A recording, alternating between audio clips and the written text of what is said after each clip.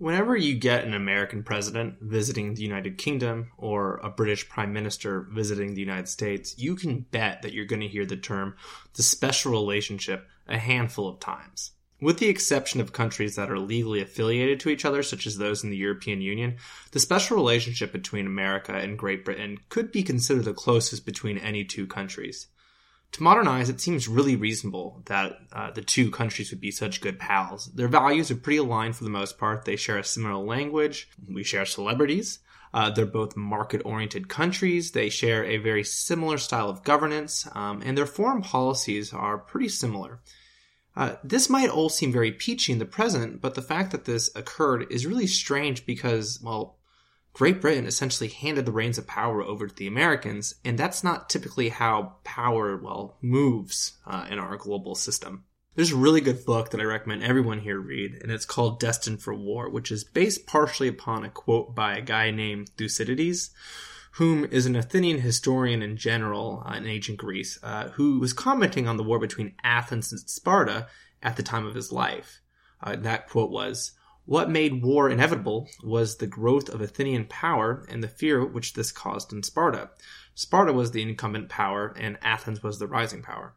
Now, Graham Allison's book, Destined for War, coins the phrase Thucydides' trap, this idea that when a powerful incumbent country's position as number one is challenged by a rising power, they more often than not find themselves at war.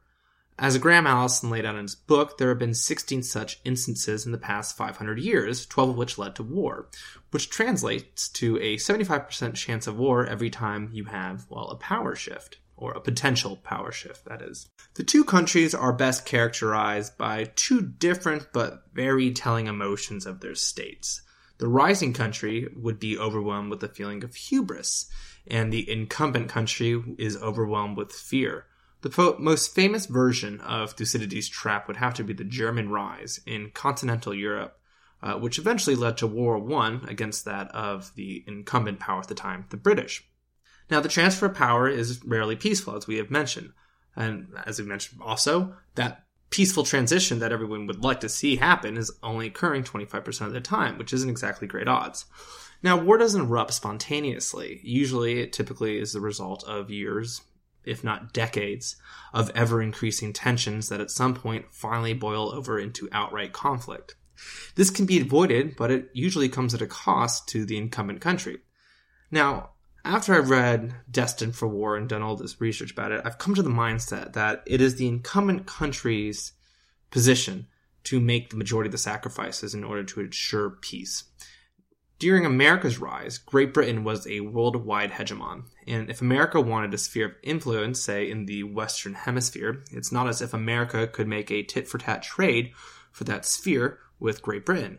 The incumbent country in this instance, and most other instances, is the one that has all the riches and power and all the things to offer. In this case, Great Britain did make sacrifices, hoping to ensure a lasting peace with the rising Goliath on the other side of the Atlantic, the United States. We're going to go into more detail later about America and Great Britain's relationship for the 19th century. But just to give a brief rundown right now, America fought a war of independence with Great Britain in 1776, another hot war in 1812, which resulted in the burning of the capital, and the Americans and British nearly slipped into war a multitude of times in the 19th century, with chance of war erupting in the 1840s, 1860s, and 1890s, and honestly, there could have been other instances. I just couldn't find them documented. The fact that America would go from nearly fighting a war with Great Britain to fighting a war with Great Britain, that is World War I, in the span of just roughly 20 years is really astounding and extremely unusual. This outcome, which is, in my opinion, due to luck, pragmatism, and some well-performed diplomacy, resulted in that change of sentiment between the two countries that made it possible for them to look past their bloodied past and instead see a cooperative future. When America came onto the world stage at the turn of the 20th century, Britain had already mended the relationship between the two countries by making sacrifices. Some would choose the word appeasement. Now, appeasement is a dirty word when we look at it in history because the infamous appeasement deals that had been made prior to World War II with Germany, which in that case, they thought that if they gave Germany the right to, annex Czechoslovakia, that would quell their imperial ambitions. Now, just like the Germans prior to World War II, American policy was also rather ambitious, and it ends with other countries. Both countries desire to expand. Now, unlike the German expansion in Europe, America's interests and actions were focused in the Western Hemisphere, and unlike the appeasement deal that was struck with the Germans in the 1930s, which, as we know, didn't work, the appeasement deal struck with the Americans did. War was avoided, and skipping over 2 world wars and a multitude of other events, America went on to be the hegemon we know today, with its best friend in tow, Great Britain. Wherever America is, well, you can usually find Great Britain with it. The British may not have understood that the United States would be the global hegemon it is today when setting out to mend that relationship. In fact, the logic for nurturing the American relationship was very much selfish. Great Britain simply had other problems in its neck of the woods, and when it made that decision, countries much closer to home were beginning to challenge Great Britain's position, and having a, friendly America instead of an antagonistic one was seen as beneficial. Which brings us to the overarching theme of this podcast. Great Britain and the United States avoided war and in fact became, great friends. It is the pinnacle of power transitions, I would say, at least in a realistic world. That's not to say that feelings were not hurt on the British side in particular, but for the most part, it was, a good transition. And now we find ourselves in, another perhaps instance of Thucydides' trap. This time, America is the incumbent power, and, the rising power is China. There are things to learn from America's rise and Great Britain's reaction to that rise. And this is not a perfect analogy by any measure, but I think it's important to understand, for my American listeners out there, NATO, or any of our allies in the, Asia-Pacific region, that this is going to be a very complicated next 30 years. This relationship will determine the 21st century, that relationship being the American and Chinese relationship. And I think it's in our best interest that we avoid war, but it's going to come at a cost. And I think the best way to start by looking at these costs is to, look at what Great Britain's costs were when it ensured that America would be a friend and not a foe. Because I don't think Great Britain looks back upon those decisions and, regrets them by any measure. Well, without further ado, I give you the first episode of The Technocrat. A blood-soaked friendship.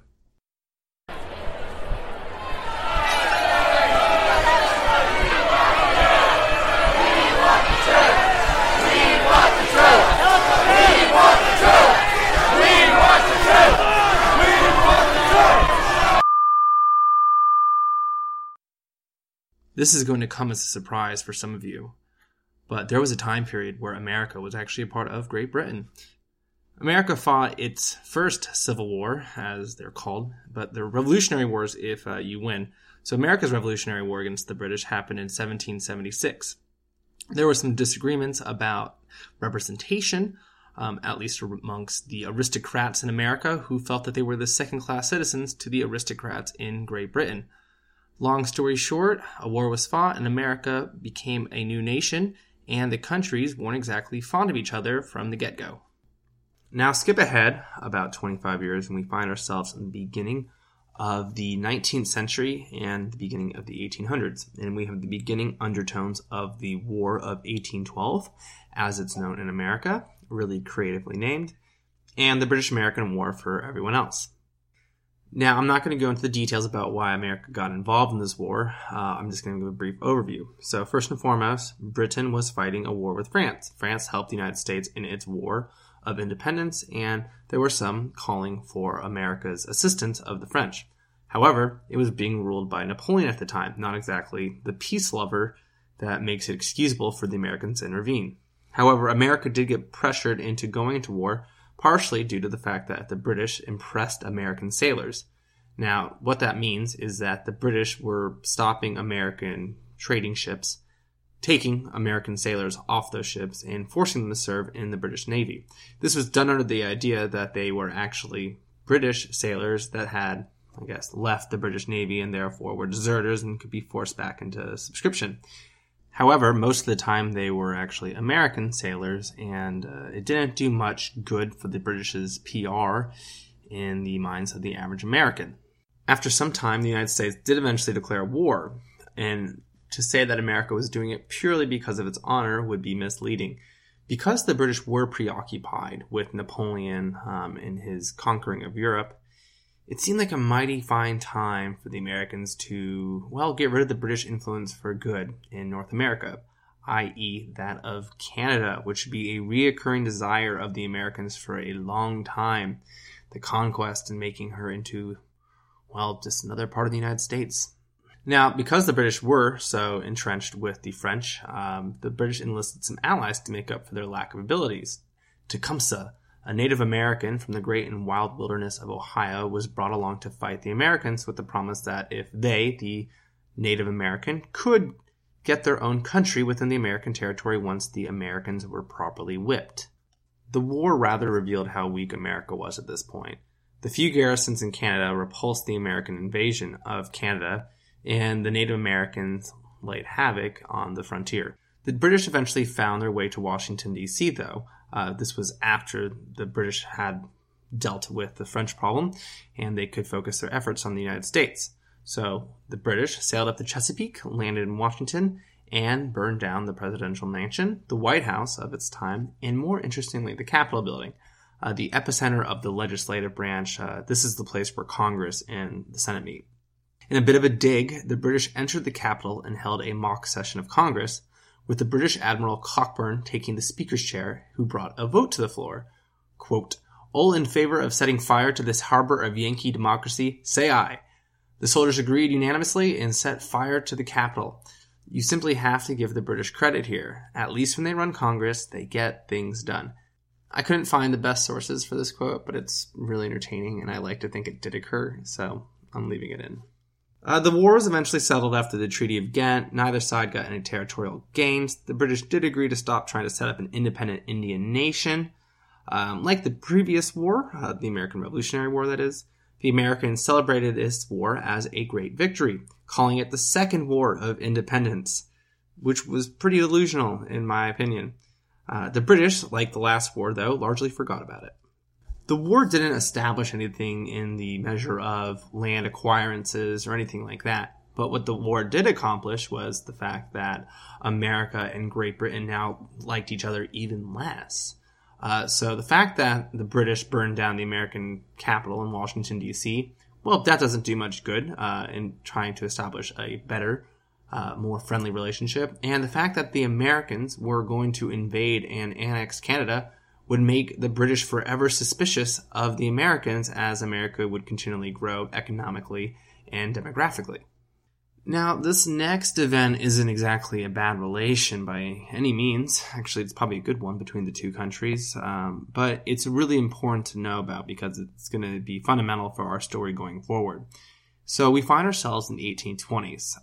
The 1820s was a revolutionary time for Central and South America, whom were undergoing independence movements or already had undergone them, seemingly everywhere. There was a fair amount of talk of not letting the South and Central America and former colonies, become former colonies, aka recolonizing them. Although Spain and Portugal didn't have the means so much to reestablish their colonies, others did. Something called the Holy Alliance, which consisted of Russia, Prussia, and Austria, were mulling the idea over of recolonizing the South American and Central American states, with France helping out as well. Britain, whom was forever worried about any European power getting too powerful, opposed the idea openly, while America also detested the idea because of fear that the European armies would one day march from Central and South America into the southern United States. So Great Britain and America found themselves to be allies for one of its first times. The result of this mutual desire to prevent Europe from recolonizing South and Central America was something called the Monroe Doctrine, which was named after President Monroe in the United States. Now, the Monroe Doctrine has said essentially that any independent state, so all the newly independent states in South America, could not be recolonized, otherwise it would be interpreted as an act of aggression against the United States. This is the important part where America and Great Britain are friends. The Americans could not enforce this doctrine by any measure. It was just 10 years ago that the British pretty much beat the Americans with one hand behind their back while they were fighting a war with France. The idea of opposing an alliance of Russia, Prussia, which is part of modern-day Germany, and Austria, was just not going to happen. So it came down to the British who would need to enforce the Monroe Doctrine. Luckily, they had the strongest navy on Earth. They wouldn't have to fight a land army against another land army of those of the European continent. They just had to prevent them from landing. And this was enough of a deterrent to prevent the South American and Central American states from being recolonized. It was one of the first instances where America and Great Britain could work together. However, it would be some time before they did so again. Now, back to conflict. In the 1840s, it was, a rather strange time for America. So America was simultaneously expanding westward. It was dealing with the issues of slavery and the paradoxes of it, and also trying to figure out whether it wanted to fight a war with Great Britain, Mexico, or maybe both. So Texas, whom had gained its independence from Mexico in a war in the 1830s, sought to be annexed by the United States, and that feeling was mutual. However, if the Americans did annex Texas, it would mean war with Mexico, because Mexico did not recognize Texas' independence as legitimate. To the north, America had a boundary issue with Canada, a colony of Britain, and it was also trying to figure out this whole issue regarding the Oregon Territory.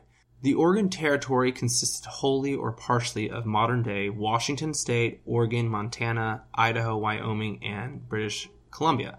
And it was agreed that the territory would be loosely governed by America and Britain in an agreement that goes back to the 1810s, when this territory was very sparsely populated by either of the country's settlers. President Polk claimed that the Oregon Territory belonged to that of the Americans because Britain's attempt to colonize the Oregon Territory would be in violation of the Monroe Doctrine, which it really wasn't, considering it wasn't a new colony per se. But more interestingly, President Polk argued that the Oregon Territory should be governed democratically, which at the time Britain wasn't as democratic as the United States. Please ignore the paradox of slavery when I say that, which we will talk about here shortly when we talk about the American Civil War. But for the time being, just realize that President Polk was threatening to tear up a treaty that the United States had signed with Great Britain because they said that the Americans had a more legal right to the Oregon Territory purely because the settlers in that territory would be given the right to vote, which was something they would not be given if they were British subjects, which is preposterous. That doesn't violate a treaty by any measure. Anyway, America advocated a 54th parallel line for the territory, which would have meant that the U.S. territory would have been adjacent to the colony of Alaska, which at the time was owned by the Russians. This is in contrast with the other parts of the border that America had with Canada, which was on the 49th parallel, which you can see if you ever look at the Minnesota border with Canada.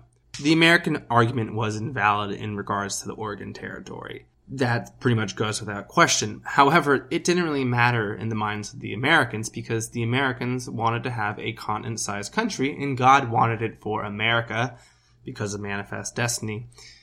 So all those previous treaties and legalities wasn't really going to hold America back, but luckily pragmatism would.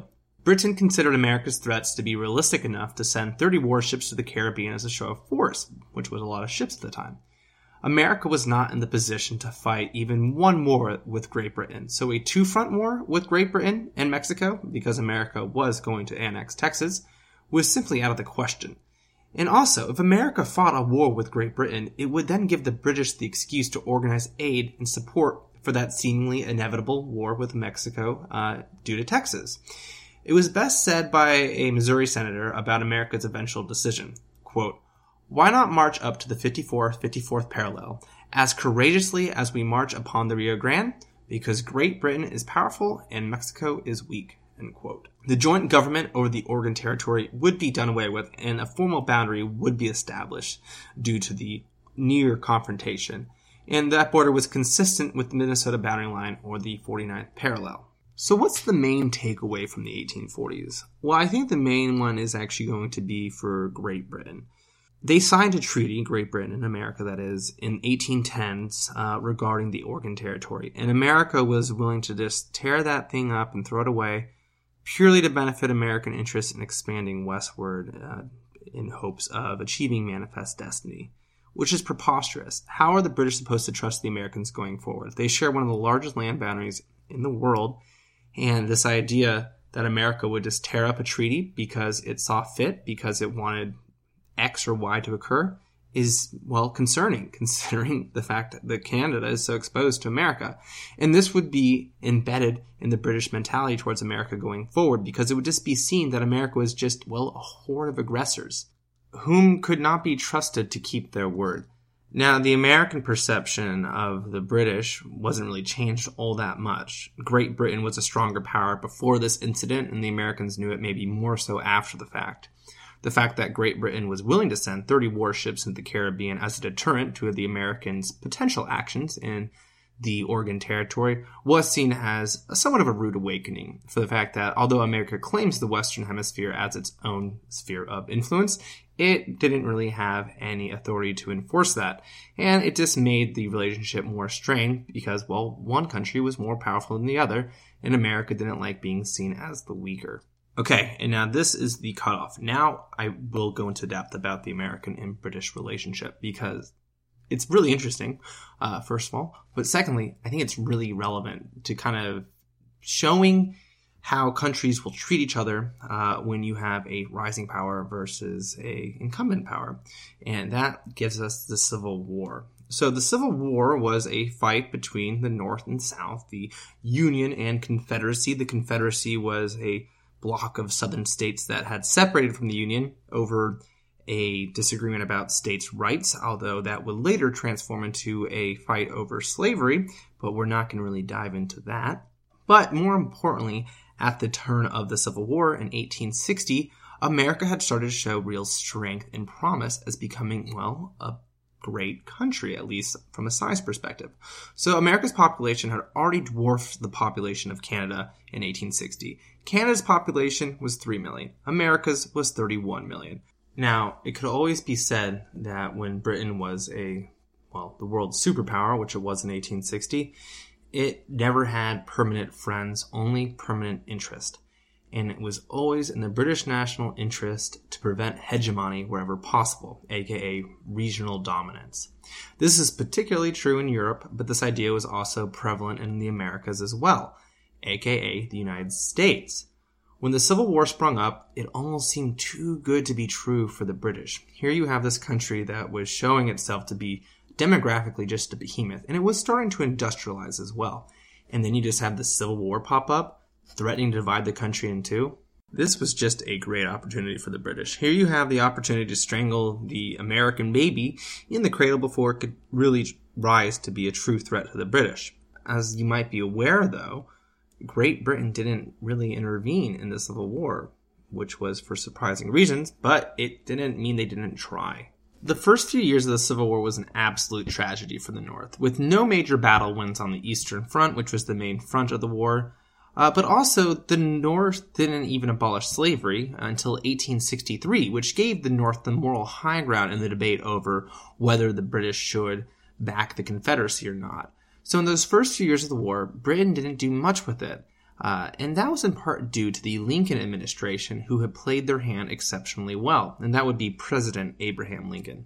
The United States actually had sent a diplomatic envoy to Britain and publicly stated that the British support for the Confederacy would be matched by the United States' actions within internal Britain. Now, prior to this, America had always had Canada kind of as a lever for which she could put pressure on the British. But now she was saying she was going to reach internally into Great Britain. How is she going to do that? Well, that's interesting because although Britain did have the vote, aka democracy to an extent, it was limited to only about 2/5 of British men, while all white men in America could vote regardless of property ownership in the 1850s. Now, once again, I'm not saying that America is a perfect democracy. It was just a more democratic place than Britain was at the time.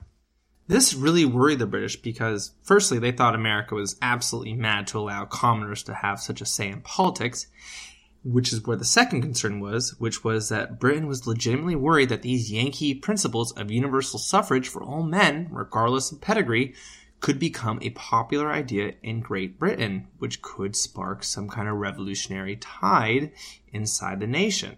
This obviously was a relatively popular idea amongst the lower and middle classes, and if America could reach its hand into Britain's domestic politics and inflame that desire of the lower and middle classes, well, that could be extremely meaningful. This idea that America had soft power was already kind of well established. Because of its democratic ideals, it had an international appeal, and this was without the American government stoking the flames of revolution. The American position in the eyes of the British could be best surmised by a U.S. minister to Britain, Charles Francis Adams, quote, "The great body of the aristocracy and commercial classes are anxious to see the United States go to pieces. The lower and middle classes sympathize with us," end quote. To show the Americans meant business, aka that they would reach internally into Great Britain and meddle with their politics, the Lincoln administration actually sent food relief to the unemployed British workers to cultivate positive sentiment amongst the average British man. This idea that America could flame, the fires of revolution were made even more credible by the fact that America had such a large amount of first-generation immigrants from the United Kingdom, actually the British Isles, probably be more accurate, which had immigrated to the United States. And these people still had family ties, and America could, in theory, use these family ties to organize secessionist movements back home. In particular, Ireland was a colony of Great Britain, and they weren't exactly fond of it, and Scotland also looked vulnerable. Another factor that became extremely relevant in the war was the fact that the Union showed a great ability to arm itself and become a fully mobilized country as far as in its determination to wage war. So any kind of assistance to the South could lead to a Union invasion of Canada, something the British public wasn't exactly anxious to see, as Great Britain had just fought a war with Russia in Crimea and wasn't eager to get involved in another fight. The icing on the cake would come when Abraham Lincoln would issue his Proclamation of Emancipation, which did away with slavery in, the South or any secessionist state. And there was a big abolitionist movement in Great Britain. And the fact that Great Britain might perhaps back a country that was backing slavery and against a country that was trying to abolish it and fighting a war over it was not going to be politically palatable with any government that was in charge of Great Britain at the time. In the end, Great Britain wasn't looking to get involved in the Civil War without company. Even though all those three factors we just mentioned were deterrents, it wasn't necessarily enough. The prize was pretty great, considering you could break America up. But when Russia and France, who were supposed to be its co-conspirators in bringing the Civil War to the end, couldn't agree on the terms to apply for an end to the Civil War, the British were forced to give up the idea of intervening. So at the end of the war, in 1865, Great Britain would never really interfere, at least officially. However, unofficially, there were some aspects of Great Britain that did intervene. Some enterprising Brits built commerce raider ships for the Confederate Navy. Now, this was a private enterprise for the most part. Now, the most famously built ship was the CSS Alabama, which sunk more than 60 Union ships during its career in the war. And to add a bit more flavor to the situation, the ship was mainly manned by British civilians. However, it was captained by Confederate soldiers. The issues of the CSS Alabama wouldn't be fully addressed until after the war, but the public's reaction, that being the Americans, wasn't really surprising considering, how anxious the British seemed during the war, to divide the United States. So with the United States Army already standing after the war, the U.S. had roughly 1 million men in the military. It was the largest military in the world at the time. And there was some calling for the invasion of that beautiful country to the north, Canada, as a reparation for, the building of the CSS Alabama. Some senators were also demanding $2 billion in damages to be paid, or alternatively, the ceding of Canada. It seems the goal here was Canada.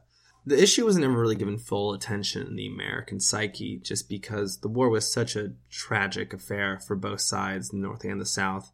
So there was a war weariness in the population. And plus, there were some big questions standing about, reconstruction of the South and how to bring the South back into the Union to reform the United States of America that we know today. So in 1871, when cooler heads prevailed and the issue could simmer for a while, an agreement was reached. It was called the Treaty of Washington, which sent the Alabama claims, as they were called, to Geneva, Switzerland for arbitration, which resulted in the payment of $15.5 million to America, just shy of that initial request of $2 billion. The treaty also settled some boundary issues up in the Oregon Territory, and the Americans were given the rights to fish in Canada. Once again, Canada lay just outside the grasp of the Americans. The big takeaways from the Civil War was that in prior confrontations between the United States and Great Britain, the matters at hand were due to boundary issues or honor or something along those lines. But when the Civil War erupted, America was no longer some former colony that was an inferior power. America seemed to be on this road to becoming a near-peer competitor to that of Great Britain. The fact that Great Britain appeared to be so anxious to exacerbate the divisions in America and make permanent the Confederacy just made matters worse in the Americans' eyes. There's one thing to be, well, the antithesis of what America stands for. It's another when you're trying to divide the country in two. And with that, the belief systems of the two countries were just in such stark contrast. The British Empire was at its peak in this moment. The expression, the empire on which the sun never sets, was truthful. The British had holdings on every continent except Antarctica and had dominion over 1/4 of the world's population. The British represented what America detested. The Americans believed that all countries had the right to self-determination. And Britain's massive amount of colonial holdings was just the antithesis to that idea. And this is not to mention that the U.S. had a very large Irish population, which also happened to detest the British. With all of that considered, when you ask yourself, well, what are the chances that America and Great Britain go to war? When you look back on everything we just talked about, it doesn't seem that unlikely, especially as the two countries become competitors regionally in the Americas, but maybe one day around the globe. But we aren't there yet. The United States has the potential to be a near-peer competitor, but it'll take some time. And that time is between 1870 and 1898. Now, this era is often referred to as the Gilded Age, even though most Americans probably won't remember too much about this time period, or most of the presidents. Grover Cleveland, Benjamin Harrison, Chester Arthur, James Garfield, Rutherford B. Hayes. I had to Google these too. But anyway, the Gilded Age is often referred to as a period of greed and growth. This period of history is often frowned upon. It is a period known for corruption of public officials, monopolies, and neither of these really generate positive feelings. But the economic engine that would be developed would change the way America behaves internationally, because, as you'll often see, economic power begets political and military power. Just so you can understand the sheer growth of America in this period, I want to throw some stats at you. So in 1860, the U.S. population was 31.4 million. And then in 1870, the population had grown to 38.6 million. And by the time 1900 rolled around, the United States population was 76.2 million. It doubled in the span of 30 years. The U.S. had surpassed the population of the British Isles, including that of Ireland, in 1857, the newly united Germany in 1870. The sheer growth is just astounding. America went from a few colonies in 1800 with a measly 5 million people to a continent-sized country with oceans on two sides, and it was the third most populated country on Earth, only behind that of India and China. In economic terms, the trajectory of the U.S. growth was just as astounding. So in 1870, the United States' per capita income was 74% that of the average British citizen and 128% of the average German. In 1870, the British economy, not including her territories, was producing just a little more than the U.S. on a purchasing power parity basis. By 1913, however, the U.S. economy had grown fivefold and now was double the size of Britain's home economy, but is also double Germany's and China's. The U.S. per capita income on a $1990 basis was $5,301 in 1913, while Britain's was just $4,921. On a manufacturing basis, Britain accounted for 23% of global manufacturing in 1880, but had fallen to 13% by 1913. In 1913, the United States accounted for 32% of the world's output in manufacturing.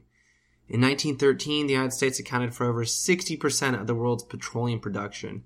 In 1871, the United States had just 45,000 miles of railroad track, and by 1900, another 170,000 miles had been added. By the turn of the century, the United States was an economic behemoth, but it was still a relatively benign power. Now, economic strength typically begets military strength, but America hadn't really gone down that road. America really hadn't sullied itself with the colonialism the way that Europe had in Africa and the race for Africa in the 1880s, or for that matter, what Europe did around the world. Americans believed in self-determination, and for the most part, the United States practiced that. Obviously, there's some glaring exceptions in there with the Native Americans, but I digress. But that was kind of the state of things at the turn of the century. America was this benign economic behemoth, but it didn't translate to anything yet. Now, enough about the United States, because the late 19th century was a chaotic time period for just about everyone. And in the 1880s, everything had changed in the eyes of the British. And this feeling of fear that we talk about that sets in when an incumbent power's, hegemony is kind of eroding, really began to set in this time period. And to understand Britain's place in the world in the 1880s and then later in the 1890s, we have to take a step back just so we can understand kind of, how we got here. Britain's supremacy in the world kind of began shortly after the Napoleonic Wars, and the Napoleonic Wars were extremely devastating. To put in perspective, the Napoleonic Wars took proportionally about a similar amount of life in continental Europe as World War I would. And it left the continent of Europe in tatters. That is with the exception of Great Britain, which was kind of found itself in a situation similar to that of America after World War II, where when the battles aren't fought on your soil, it does a lot of good in ensuring that you don't get absolutely destroyed. So all of what could potentially be Great Britain's rivals were all relatively in ruin. France obviously was the most ruined because it was the instigator of the Napoleonic Wars, and it had lost a large amount of its population. Russia had been invaded by the French, and they were pretty much in ruins. Germany wasn't even a unified country yet, neither was Italy. Spain and Portugal were in the midst of losing almost all of their imperial possessions in South and Central America. And then you had Great Britain, who lost a lot of men in the war, but they walked away relatively scot-free. And what would occur over the next 60 years was pretty astounding.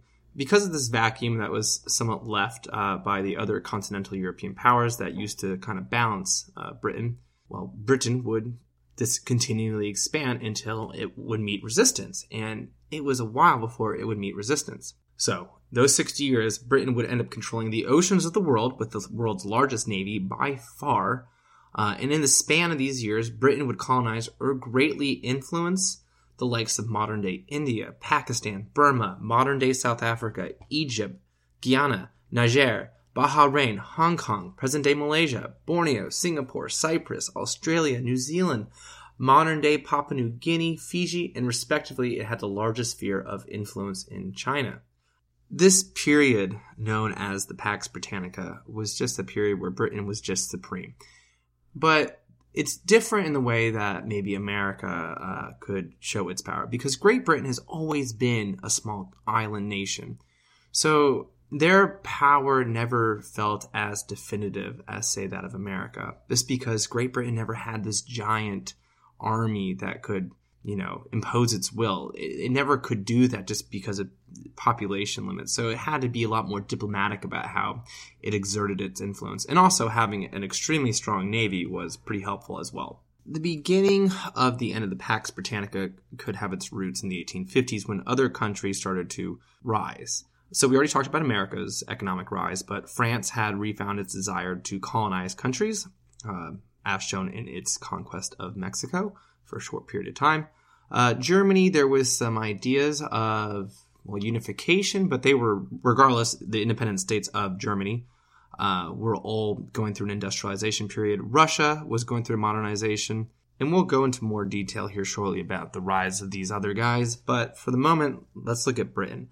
So Great Britain in 1860 was having some real internal questions for itself, mainly that of becoming more of a democracy. So we briefly mentioned this idea that Britain was against the idea of, the plebes having the vote, but they would slowly get the vote. In 1867, they would get roughly double more electorate allowed to vote, and not just the aristocrats. And that would just be the continual steps that Britain would take until it was a full-blown democracy on parity with that of the United States. But this time period was also known as the Great Depression, which was the period of the 1870s in Great Britain. Now, we have the Great Depression in modern days, which refers to the 1930s, but prior to that, this was the Great Depression. And it wasn't an economic depression like the 1930s was, where the economy was literally shrinking. It was just that all these other countries were just growing so fast, it seemed that Great Britain was being left behind. I just want to take a moment to go through all these countries' individual rises because unlike the modern day rise of China, which is happening in a vacuum for the most part, the rise of these other countries in the late 19th century were all happening at the same time, and it put Great Britain in a bit of a conundrum, which is unlike what we're dealing with today. So it's important that we add a little bit of information about the problems that they faced. So we can start with Germany. For my American listeners out there, I think you might find it interesting, but Germany wasn't even a unified state until 1871. And it quickly grew into an economic and military threat. With a population in excess of the United Kingdom, it also found itself with a colonial itch as it ventured into Africa, with the rest of Europe. Germany's real interest, though, lay elsewhere, as Bismarck, its founder, so famously said to a young explorer who had returned from Africa, quote, "Your map of Africa is really quite nice, but my map of Africa lies in Europe. Here is Russia, and here is France, and we're in the middle. That's my map of Africa," end quote.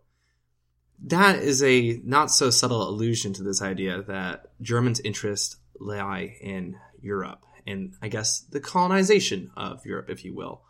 And so this new German menace was keen on being the hegemon in Europe, and after its victory over France in the Franco-Prussian War, it formed an alliance in 1882 with Austria-Hungary and recently unified Italy. And when they wanted to be a continental hegemon, it didn't seem that unlikely considering, its strong allies and its own dominance economically with its large population. Britain had always been dead set against unified Europe, under any power, because the British Isles were only 42 kilometers from continental Europe, a very short distance for a very small island. As Churchill would put it in World War II, quote, "For 400 years, the foreign policy of England has been to oppose the strongest, most aggressive, most dominating power on the continent," and that was beginning to show that it was Germany. Next, we have the French, whom had rediscovered an old hobby of theirs, that of colonization, specifically in that of Africa and Asia. The colonies of France were often adjacent to the territories of Great Britain, which is somewhat understandable when Europe is attempting to colonize the whole damn world. The problem here is that the territories often had undefined borders, and Britain and France, whom were colonizing these countries at the same time, often had to vie for spheres of influence in order to claim those colonies. It's easy to see how this could turn into something more than just a battle for spheres of influence and instead into a hot war, which it almost did on multiple occasions. Next, we have Russia, who was modernizing at this time period, but it was also continuing to expand past its borders. Now, an important thing to remember here is that Russia is massive, and this was at a time period where land was equated with strength because that was primarily how a country could get its strength. You needed to have an industrial base, but if you had the resources within your own country, that made you powerful. And if you had a lot of people, that made you even more powerful. Therefore, Russia was quite powerful. With that, the Russians were expanding into Central and Eastern Asia and threatening the English crown jewel of its empire, that of India. The Russians were also invading the Balkans, and this was during a time period where they had something called Pan-Slavism. Slavs are a race of people, and the idea was that they would create a state for Slavs, and the Balkans had Slavs, and that would mean that Russia could expand its influence into Europe and the Mediterranean. The Balkans were underneath the domain of the Ottoman Empire, which was located on the Mediterranean in modern-day Turkey, and after an embarrassing treaty was signed by the Ottomans in 1878, the countries of Bulgaria, Serbia, and Montenegro became autonomous and were essentially client states of Russia, making this idea of Pan-Slavism seem realistic, and Russia slowly encroached onto Western Europe. Something else surprising occurred at this period of time. Germany, Austria-Hungary, and Russia agreed to an informal alliance called the Three Emperors League in 1871, making them de facto allies. So let's just summarize this. We've got Russia threatening the Mediterranean and India, which is the crown jewel of the British Empire. France is jockeying for dominance in Africa and Asia at the expense of Great Britain. And Germany is looking to dominate continental Europe. All three countries have numerically larger populations, they have larger land areas, and they have more abundant natural resources at home. Great Britain does have colonial possessions and the strongest navy. But if you knock out that navy, those colonial possessions might as well be on Mars. They won't do you much good.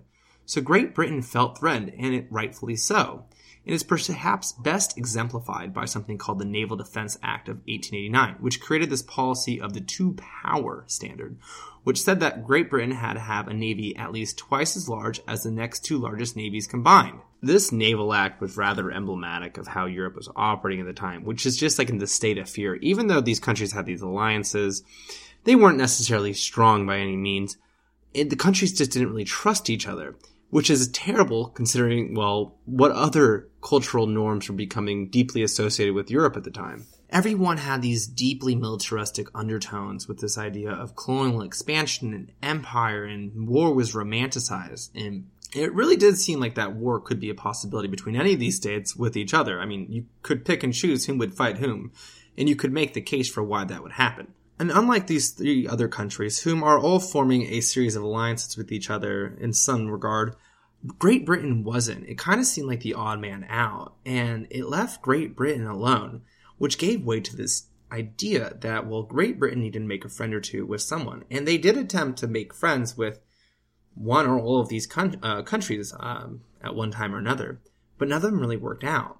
The whole point of this about Great Britain's rise and then Great Britain's fall from grace as the other countries rise and form alliances, seemingly against Great Britain in most cases, is that Great Britain is alone. And that's an important thing to understand in 1890, is that Great Britain is alone. And that changes how it's going to think about, well, another country rising.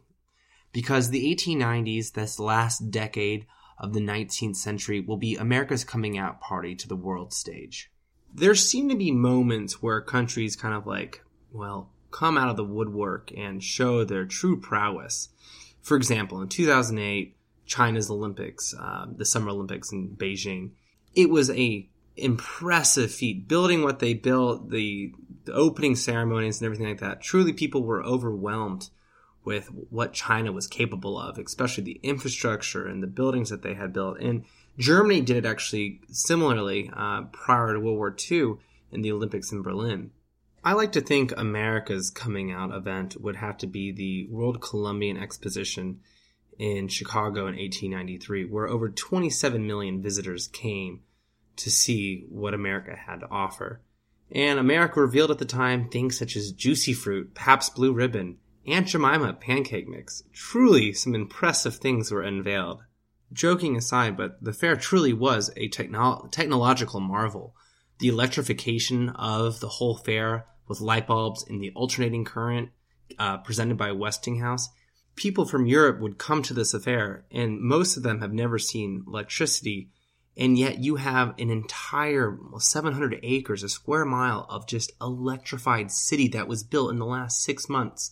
It showed what America was capable of, and it really brought upon this American optimism for what they were capable of, because everyone was just so astounded by what the Americans had to show. I think this is that moment where America realized that it was capable of great things, that it was not some lesser power to the European conventional powers that had so ruled the world for the past centuries.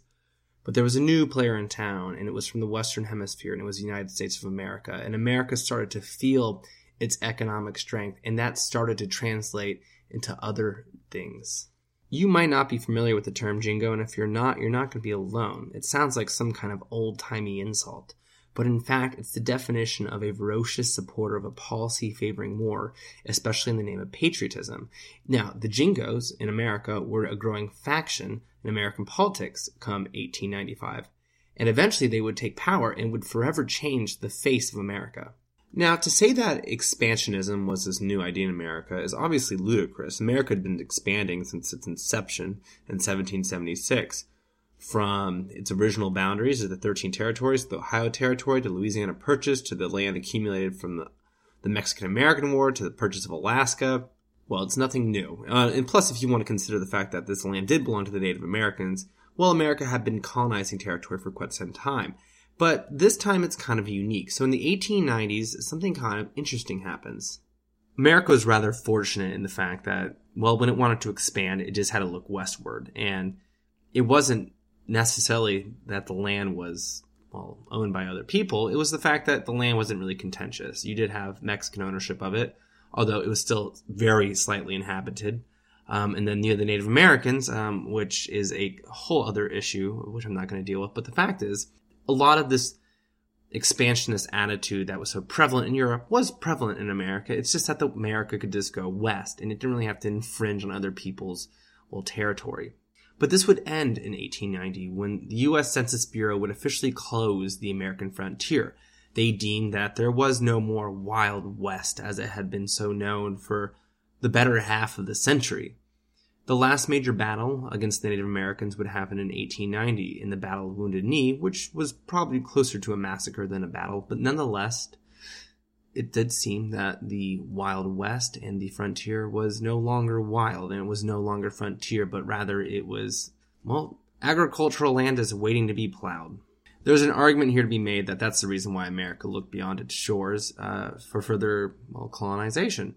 Because, when the West was closed in 1890, just a few short years later, they were looking around and deciding that, hey, maybe we'll go get that piece of land. But that desire to go beyond its continental borders would lead it to confronting other nations. And this is where Great Britain gets tested. And it's worth mentioning here that in the 1880s, Great Britain essentially drew up a list of all the countries that were going to be a threat to Great Britain. We've already gone through most of them. But it seems that America ended up at the bottom of that list as far as, threat level goes. Because America was such an isolationist country with no inclination to go colonize Asia or expand in continental Europe, it just made sense to make America an ally, although it was really difficult considering America was so isolationist. In order to be friends with the country, usually you have to, help them out in some regard. Well, it was hard to help America, when America didn't really care about what was happening outside of its borders, except for that of trade. But the 1890s would be a period where Great Britain could show that Great Britain would be a great friend to America, because when America stepped outside its bounds, Great Britain could help in some ways, and in others it could make sacrifices in hopes to quell American ambition and encourage a British and American relationship. The first time the United States really stepped up onto the world stage and confronted Great Britain was over something regarding the Monroe Doctrine. Now, the Monroe Doctrine is something we talked about earlier. It was a policy the United States had implemented which imposed European colonization of the Americas following the independence of the Latin American countries from Spain and Portugal in the earlier portion of the 19th century. As mentioned earlier, the doctrine stipulated that any actions against an independent state would be viewed as an unfriendly disposition towards the United States, aka America could retaliate with force. The doctrine, which was brought about in 1823, was hollow at the time, if you'll recall, and the British were the ones enforcing it for the most part.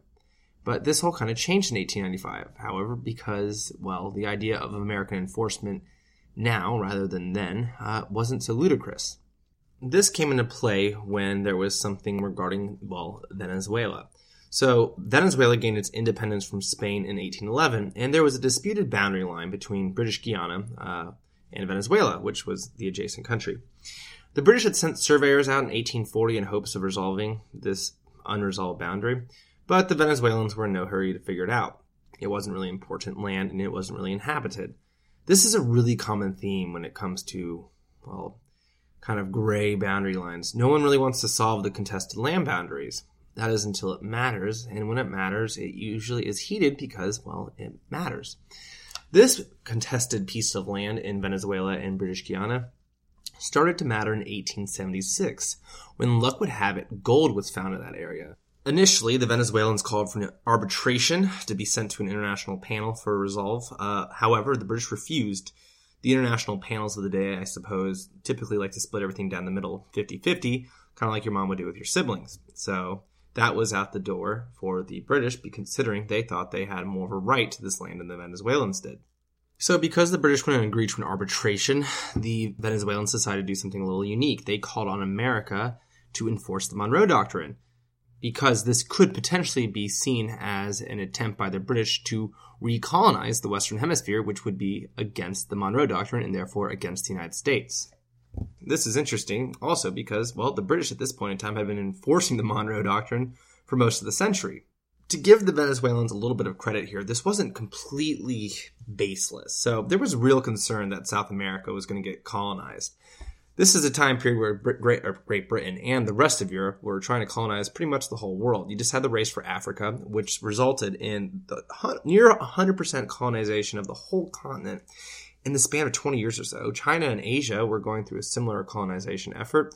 So the idea that South America was exempt wasn't completely irrational. The Europeans had tried such efforts previously. In particular, the French had attempted a coup in Brazil in hoping to gain power, and it was with the help of the Americans that was deterred. So after Venezuela called for the Americans to act, in thanks in part to a lobbyist in D.C. argue on behalf of Venezuela, seems that some things don't change. Lobbyists still have power.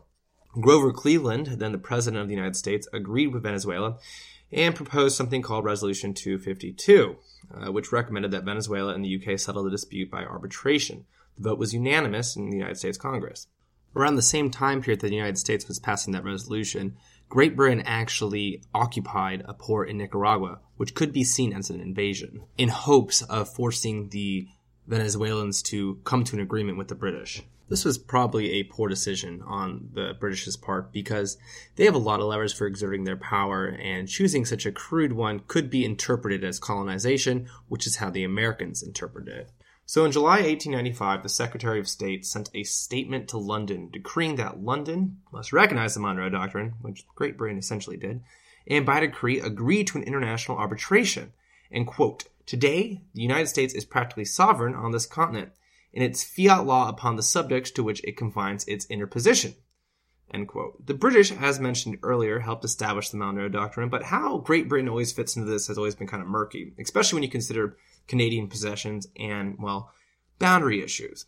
But in this example, sending actual troops into Nicaragua and seizing ports, well, it was a little too much for America to stomach. Britain thought America's request was unpalatable, though, considering, like we mentioned earlier, an international arbitration would likely lead to a 50-50 decision, which the British thought was unfair. As such, Great Britain refused America's request, so the ante was upped and America responded in kind.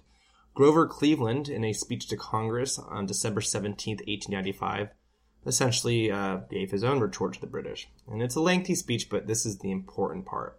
Quote, "The dispute has reached such a stage as to make it now incumbent upon the United States to take measures to determine with sufficient certainty for its justification what is the true divisional line between the Republic of Venezuela and British Guiana." End quote. America was going to insert herself into the debate, one way or another. The following day, the New York Times front page article read, quote, "Preparations for war. Country is aroused. Want to fight England." End quote. Teddy Roosevelt, then the header of the New York City Police Commission, wrote Senator Lodge, quote, "I do hope that there will not be any back down among our people. Let the fight come if it must. I don't care whether our seacoast cities are bombarded or not. We could take Canada." End quote.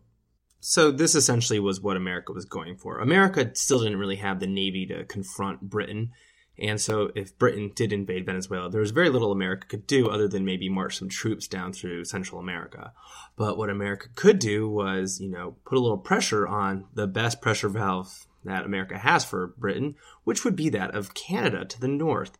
An invasion of Canada would be a great deterrent, and in fact, it would be welcome. I think America at this time period would be more than happy to sacrifice, a boundary issue with Venezuela for the conquering of America's beautiful, snowy neighbor. This proved to be enough of a deterrent for the British to back down from their initial, antipathy towards having an international arbitration, because now they just regarded that as, the best case situation, because losing Canada over something as silly as this wasn't really worth it in the British's eyes. The Venezuelan crisis, though, would push America and Great Britain closer, because after this whole ordeal, Great Britain actually proposed that the United States sign a treaty stating that disagreements such as this one should be handled in international arbitration rather than be dealt with force. Although the American Congress refused to ratify the treaty, it was seen as being popular, even though this was mostly just because America had, at this point in time, always just seen treaties as, something that was in opposition to what our founders proposed in our country, that we shouldn't make treaties with, foreign countries, and especially those of Europe. And because of this sentiment, it seemed that America and Great Britain were starting to fall more in line, and, in at least this instance, Great Britain respected America's authority. And the fact that America even considered, handling such issues via international arbitration rather than with force is, well, that doesn't seem that unusual to us today, but it was very unusual back in the day. Considering the military monarchies of Europe and the capitalistic and democratic nature of both America and Great Britain, it made the English Channel seem very wide and the Atlantic seem very narrow. This was the first step in the rapprochement, but it also was a very sobering moment for Great Britain, which was probably best summarized by Britain's first Lord of the Admiralty when describing the defense of Canada as, quote, absolutely hopeless, end quote. He recommended to the government, quote, use all possible means to avoid such a war. It seems an utter waste of time to prepare for it, end quote. The British were a lot of things, but they certainly were pragmatic. The other realization that the British had was that, well, if America was willing to go to war with the preeminent world superpower over something as stupid as this whole Venezuelan boundary issue, it could probably trust that America would, well, go to war for something that might be more serious. For example, maybe Germany would try and recolonize portions of South America. The fact that America and Great Britain wanted the same thing for South America, which was for it to be uncolonized by European powers, well, that dovetailing of interest allowed Great Britain to move naval assets away from the Western Hemisphere because now Great Britain knew that America was willing to go to a certain amount of ends to ensure that the paradigm doesn't shift, ensuring that there's not some great colonization of South America. The Venezuelan affair really established that America was going to fight for its sphere of influence. America threatened to fight, but would it actually fight? Well, that's what we'll find out in this next event. So there's probably one place that America wanted more to annex than Canada, and that was her beautiful southern cigar-smoking neighbor, Cuba, an island nation just 90 miles away from Florida. It was seen as a strategic asset in defense of the Gulf states, and also America didn't want to see it fall in the hands of any foreign power, although it was under control of the Spanish at the time. Spain might have fit the definition of foreign at the time, but it really wasn't a power, at least compared to the big powers of Europe in the day. America had at times considered conquering or purchasing the island. Underneath President Polk in the late 1840s, the U.S. actually offered to pay $100 million for the island. But the Spanish officials replied in kind, quote, sooner than see Cuba transferred to any power, we would prefer to see it sunk into the ocean, end quote, which is just rude. Luckily for America, Cuban people didn't seem all that happy under Spanish rule, and this was a time when America believed that self-determination was a very important thing. America was a high-minded country. Cuba had featured uprising in the past regarding their unhappiness about Spanish rule, and America was more than happy to denounce Spain when these things occurred, but they didn't really involve itself in the foreign country's politics. In 1895, however, Cuba's third insurrection, and the largest of all of them, caught the eye of the Jingos, those warmongers in America. One of the louder voices pushing for war with Spain to give Cuba its independence was none other than the great progressive Teddy Roosevelt. Between Jingoist politicians and yellow journalism, the fake news of its day, there was a great push for war with Spain. Although the pretenses was to grant Cuba the right to self-determination and make it a free state, it did seem that America had the inclination to make this, well, the next American state. Although there was a strong imperialist desire from some in America, it wasn't quite unanimous. America still had these high-minded ideals, and a large part of the country didn't want to emulate the European powers, in particular that of Great Britain. In fact, to make this really clear, the Kingdom of Hawaii, which is now a state of America's, their independent government was overthrown by a combination of American farmers, business interests, and eventually U.S. Marines. A government consisting mainly of Americans was formed as the Republic of Hawaii, who sought annexation by the United States. Even after direct American support in the conflict, the desire of the new Hawaiian Republic to be annexed, America still refused. Grover Cleveland was president at the time, and his feelings, along with the majority of America, could best be surmised by a quote in his State of the Union address in 1893. Quote, substantial wrong has been done with a due regard for our national character as well as the rights of the injured people requires we should endeavor to repair the monarchy, end quote, aka the Americans should reestablish the monarchy that, America helped overthrow. American opinion about intervention would change rather abruptly, though. On February 15, 1898, the USS Maine spontaneously exploded in Cuba's harbor, where it had been positioned to protect American interest in Cuba. The immediate response was a loud chorus of calls to war against Spain, even though the causes of the explosion were not yet known. The yellow journalists of the day, the fake news, and their jingoist partners in the Senate pushed for war nonetheless. America wasn't going to let something as trivial as fact set back her imperial ambitions. The day after the explosion, there were journalistic reports with headlines such as, quote, "Destruction of the warship Maine was the work of the enemy," end quote, and, quote, "The whole country thrills with war fever," end quote. Their calls were strong and they were certainly getting more favor, but it wasn't yet unanimous. The McKinley administration, who was president at the time, called for an official investigation into the explosion of the Maine. And on March 21st, the U.S. Naval Court declared that a naval mine had caused the explosion, aka the Spanish. The Spanish had actually held their own inspection of the explosion, and they found that it was due to an interior explosion. And that was actually found to be the truth after another study was performed in 1977 into the cause of the explosion of the Maine. So just a little note here. It was a well-known design flaw that these ships had their coal bunkers and the power magazines next to each other, with only a really small, flimsy wall separating the two. Interestingly, one member of the Navy court that ruled that the explosion was due to a mine was Captain F.E. Chadwick, who passed the judgment against Spain. And right after he casted that judgment, he installed an extra steel bulkhead between the coal bunker and the power magazine on his own battleship. I'm not saying that the little tribunal was corrupt. It's just concerning timing. Anyway, the ambassadors from Austria, Hungary, Germany, France, Italy, and Russia were all urging moderation following the sinking of the USS Maine. However, the British were a lot more quiet about it, although they did say don't do it, but it was, I guess, like a whisper. At this time, pretty much the only people against war was President McKinley and Speaker of the House Thomas Reed, who were, going to be key figures in declaring war. The American public, though, supported war, and Congress looked like they were going to vote for war regardless of whether they had the support of the President or the Speaker of the House.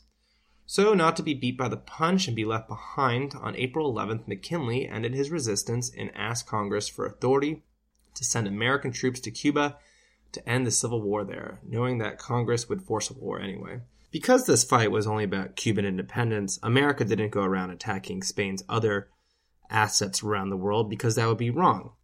But that's exactly what America did. So America had actually already drawn up plans to attack Spain's other holdings prior to the war, prior to the sinking of the USS Maine. Teddy Roosevelt, then the Assistant Secretary of the Navy, actually had deployed naval assets to the Pacific in preparations for a battle with the Spanish fleet, which was positioned in Manila Bay in the Philippines. So America was quite ready for when this war broke out. And so the United States Navy attacked the Philippines on May 1st, Guam on June 28th, Puerto Rico on July 25th, and they had invaded Cuba beginning in late June. Although the British were technically, quote, neutral, it was far from it.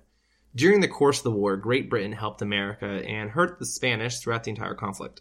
The British sold coal to the U.S. Navy during the war. It allowed America to use its submarine cables in order to communicate. And most astonishingly, the United States' flanks were exposed during the naval attack on Manila Bay. And the British ended up protecting those flanks because there was concerns that Germany would interfere on behalf of the Spanish in order to prevent America from, taking all of these colonies away from Spain. This is in contrast with the Spanish, whom, when they sought to resupply their fleet in Egypt, which was controlled by the British, they were denied access and turned away.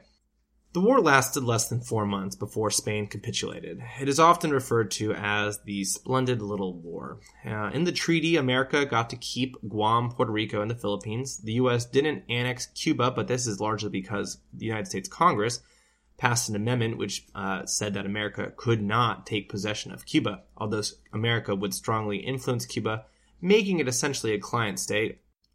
Following the quick defeat of Spain and America's inheritance of its possession, it seemed that America had become an empire by default. No one really thought this was going to happen or that it would be so easy. President McKinley was even surprised. After America gained possession of the Philippines, President McKinley remarked, quote, "When I realized the Philippines had dropped into our laps, I confess I did not know what to do with them." He also confessed to a friend that he couldn't point to where they were on a map within 2,000 miles. I believe to this day Americans might still have this problem. The American victory over the Spanish and the taking of her territories brought America onto the world stage by defeating a European power handily and becoming an empire. To make this period even more glorious for the American imperialist, Hawaii was also annexed on July 7th, 1898, smack dab in the middle of the conflict. The Americans weren't guaranteed a victory in this war, but America and Spain could be seen as racehorses, and Great Britain backed the American horse in this race, which turned out to be a good bet. But actually going into this war, especially that of the invasion of Manila Bay, there was some thoughts that America's Navy just couldn't hold its own with its European peers. That obviously wasn't the case. But nonetheless, essentially the only country that was on the side of America in this conflict was Great Britain. All the other countries, for the most part, either stood neutral or was Spain. And it drove a wedge between the continental European powers and that of the British, who seemed to be now trying to turn its back on Europe, even though it didn't really have much of an alliance system there anyway, and looking across the Atlantic and creating something of an Anglosphere. America started to share those feelings with the British. They kind of started seeing Great Britain as an ally after this whole ordeal. And there's two ways that America kind of expressed that. One was that Great Britain at this time period was involved in a terribly bloody conflict in South Africa called the Boer War. It was a guerrilla war, kind of similar to what we see in Afghanistan today. And a lot of European powers were calling for a settlement of that because what they saw Great Britain doing down there seemed to be something similar to human rights abuses. But America stayed largely absent. The second thing America did, which I think is more noteworthy, is the fact that when Queen Victoria died in 1901, the House of Representatives adjourned and President McKinley had the flags lowered to half-staff, a tribute which had never been offered to a foreign head of state. I feel like only 20 years ago, America would have been singing songs about the Queen is dead, and yet now they mourn with the British. No longer their enemy, but maybe their ally. And this leads us into the third and final part of the trilogy. This is the nail in the coffin for what is the great rapprochement that Great Britain did for America. After this one, well, they're pretty much on good terms for the most part. So this last problem is similar to that one that we talked about regarding Venezuela. It had its root in unsettled territory. So when America purchased Alaska from Russia back in 1867, the defined boundaries of the purchase were obscure to say the least. The most undefined portion, if you were to look at a map of Alaska, is the southeast edge, which strangely protrudes into modern-day British Columbia, which is part of Canada. There's a reason for this, and that reason is America being, well, somewhat aggressive. There's a little bit of a dirty story behind this little jut, and behind the Alaskan purchase for that matter. So when America purchased Alaska in 1867, the Treaty of George Washington in 1871, which settled those claims regarding the CSS Alabama and the sinking of Union ships that was built by the British, if you'll recall from earlier. But anyway, so America had sought the succession of Canada as a payment for those damages caused by the British. It was thought with the purchase of Alaska, the United States would have a better claim for British Columbia and maybe, perhaps, Canada altogether. The Treaty of Washington didn't provide British Columbia to America. The ill-defined border, however, stayed that way, and it became extremely relevant in 1896 when, not unlike Venezuela, gold was discovered. So you might be familiar with some gold rushes in America's history. So the most famous being the California Gold Rush in 1849, which resulted in the naming of the American football team, the San Francisco 49ers. The second most famous was the Klondike Gold Rush up here in Alaska that we're talking about. And it resulted in the naming of the ice cream sandwich, the Klondike Bar, which is almost as notable.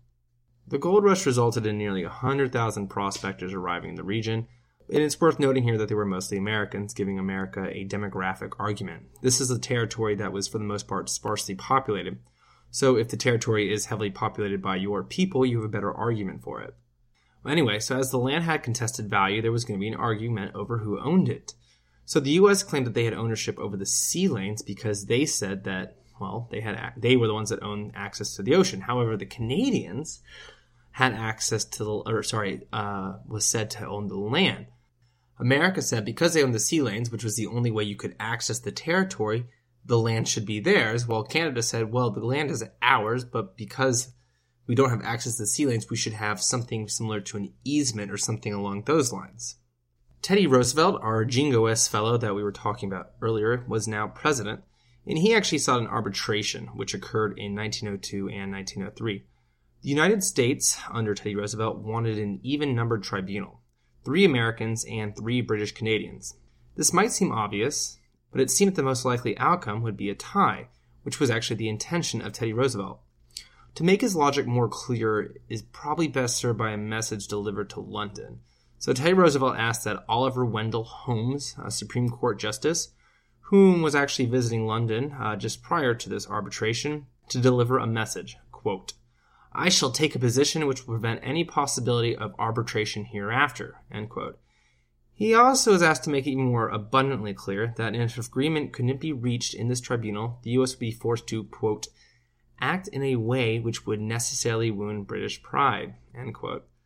Essentially what the Americans were saying was that, well, we're going to get this land one way or another. The first way that they would do it was that if there was a tie, the United States would seize the land by force.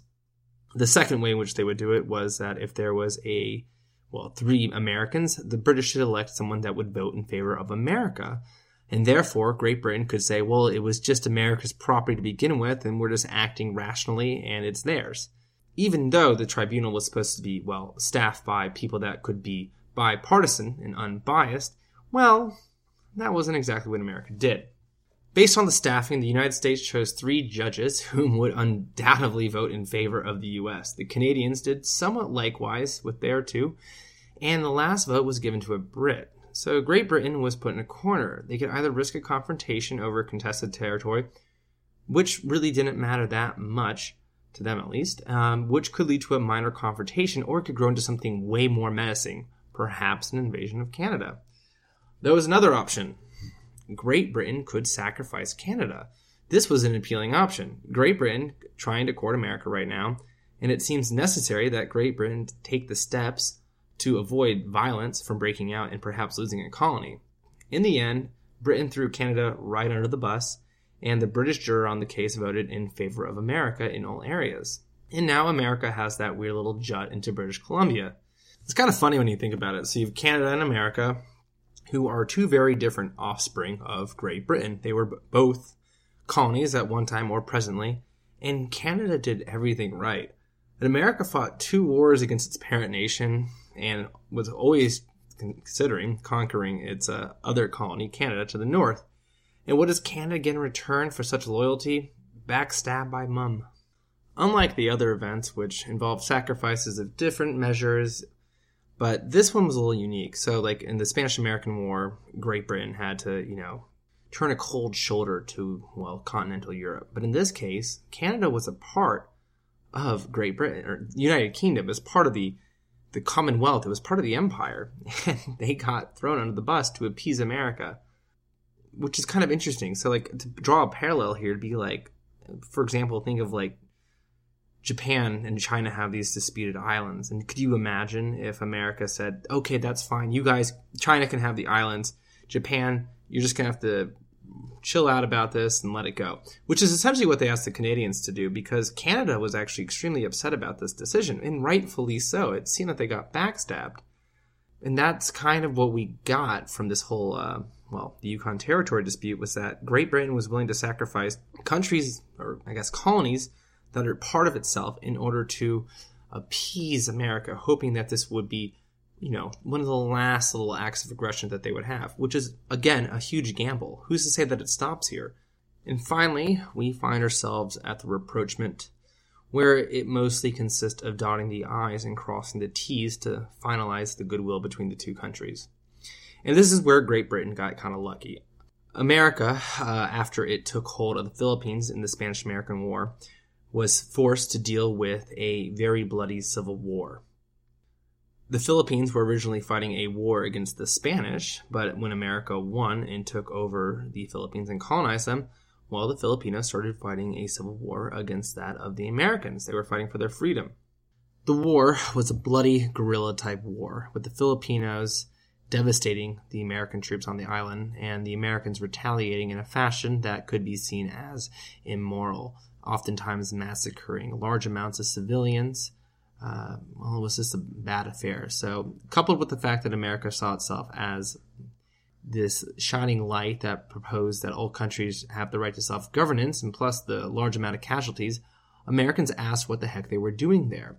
And that was pretty much the end of America's colonial itch. But America was still involved now in the Western Hemisphere. In fact, more so because Great Britain was starting to, allow America to operate more with impunity because, Great Britain was kind of forfeiting the hemisphere to America. And this is kind of shown during the second Venezuelan crisis, which began in 1902. The matter at hand was due to the fact that Venezuela owed a large amount of money to Great Britain and Germany. In response, the two nations, Germany and Great Britain, blockaded Venezuela. Originally, the United States was okay with this because, the countries were just trying to collect their debt, not trying to colonize. Although it was a little bit messier than that after Great Britain landed troops at one port, which originally was fine. But when there were talks of Germany doing the same, America reacted. It sent its own fleet to Venezuela and told the Germans to back down, threatening war if the Germans landed, and asked the British to politely pull out. An invasion didn't occur and America got what it wanted. The case was later arbitrated by an international court. Because of this whole incident, Roosevelt proposed something called the Roosevelt Corollary, which stated that if any European country had any kind of grievance with a Latin American country, revolving mostly around that of debt or other commercial problems, instead of interfering directly, the United States would get involved and act as an arbiter rather than have the Europeans act by themselves. This idea, rather surprisingly, actually pleased the British. Because they filled such a role around the globe, acting as an agent whom dealt with such problems in countries that it colonized or had a strong influence, this only solidified the British decision to allow America to have its own sphere of influence, in the Western Hemisphere. Because of this, the British no longer saw America as a threat, but rather as an ally, as two international policemen. Because of this, Britain actually excluded America from the two-power standard. If you'll recall from earlier, Great Britain actually had set up a standard that said it must have a navy as large as the next two largest navies combined. At this point in time, America was excluded from being held to that. Anglo-American cooperation became a deciding factor for how Great Britain governed the world. As the Earl of Selborne, whom was in charge of the Admiralty in 1904, would remark, quote, "The principal aim of the British foreign policy was friendship with America, more so than the preservation of the empire, and considered war with the United States of America as the greatest evil which could befall the British Empire," end quote. So what's the takeaway from all of this?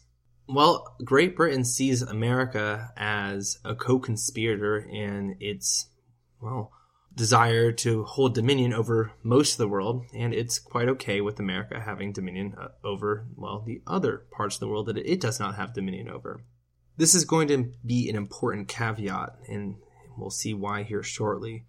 But when a country does reproach another country, you make these sacrifices, which Great Britain did to America, and you hope that it makes the other country's interests dovetail with yours. So you never even have to make sacrifices. You just simply want the same thing because, you're like friends inside of each other's head. Who knows what the other's thinking?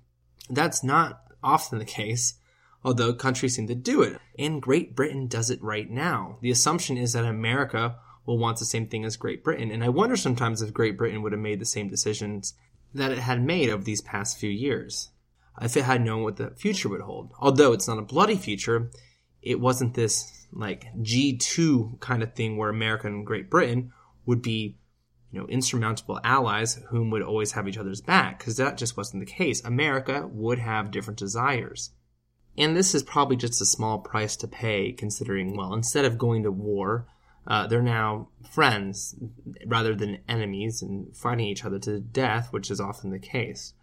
So all in all, I would say this has been a great success. However, I just want to lay this out because interests don't always align.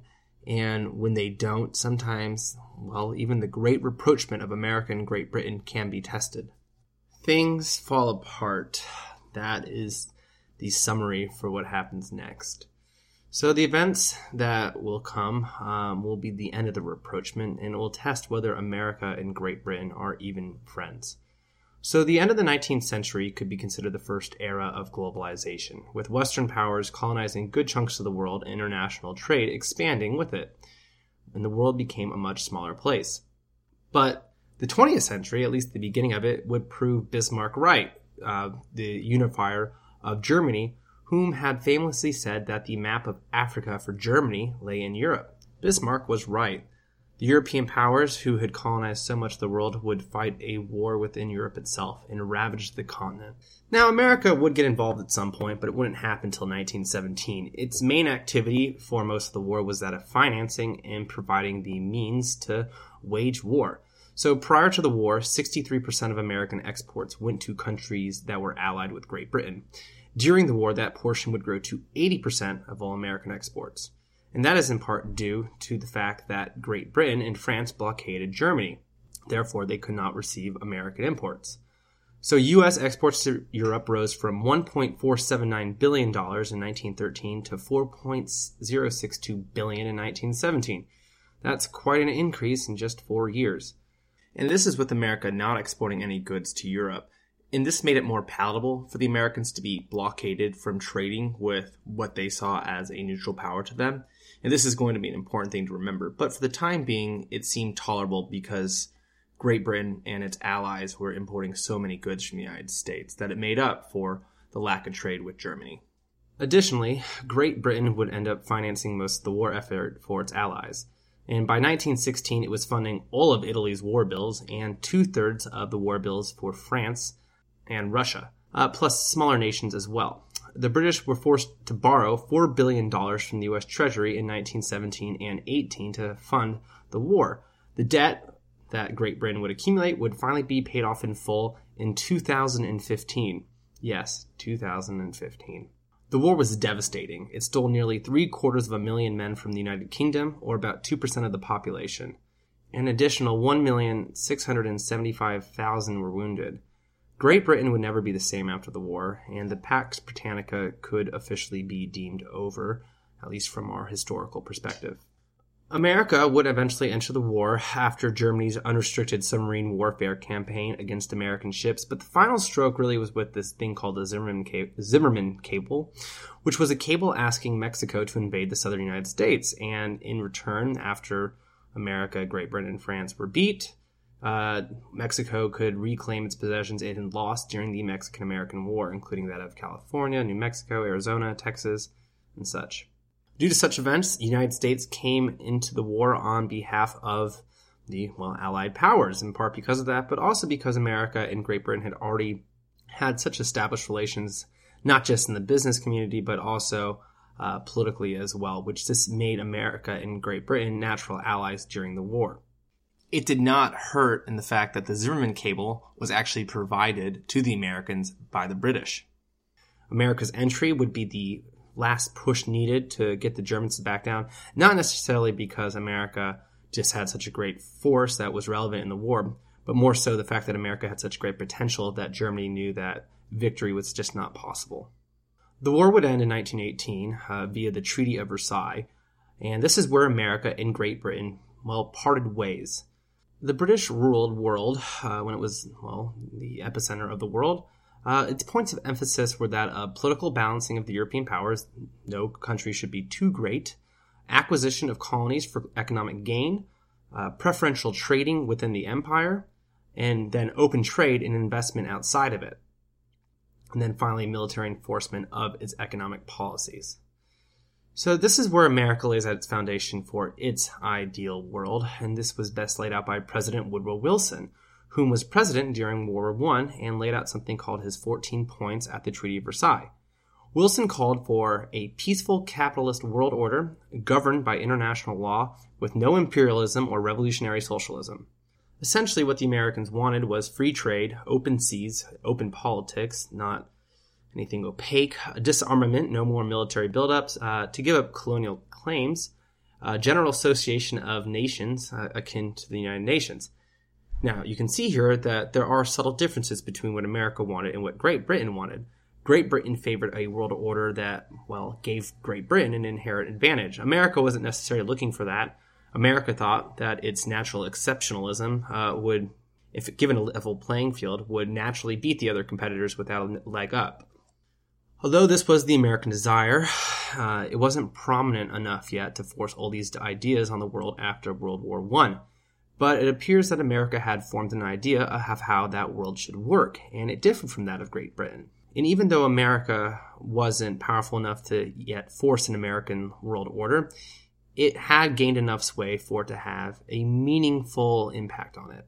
So following World War I, America would begin to enforce policies that would naturally hurt the British because Britain favored the system that favored itself. And this wasn't just in areas such as the Yukon or Venezuela, where Great Britain made some sacrifices. America was no longer just concerned about its regional influences. America had her eyes set on the world. The first way in which this happened was at something called the Washington Naval Conference, which occurred in 1921. It was an agreement between the United States, France, Great Britain, Italy, and Japan to discontinue capital ship programs to ensure that there wasn't an arms race in the Pacific. And based upon recent history, it seemed like that was the direction that the countries were going. The explicit purpose, though, was to limit Britain's naval supremacy, and this was two-pronged. The first one was that when Great Britain blockaded Germany, ensuring that no more American imports in the country could arrive during World War I, the only reason why this was possible was because, in this case, might made right. The United States had no choice of being able to, make the British stand down from this stance, as its navy was at a comparative disadvantage, as Great Britain's was stronger than America's. So America, even though it declared that it was a neutral country and sought to trade with all countries involved in the war because it wasn't very concerned with the European politics at the time, found this to be, egregious, the fact that the British could enforce something that it felt was right. So essentially what the Americans wanted was to ensure that Great Britain would never be able again to dictate to America whom it could trade with. Regardless of the pretenses and what conflict Great Britain found itself in and with whomever and whenever, America wanted to make that decision for itself, which seems fair. And if America could limit the size of the British Navy, in that case, America could potentially, muscle Great Britain out of, having a blockade on American goods from reaching a certain country. The second facet that was relevant to America was the fact that Great Britain remained allies with Japan following World War I.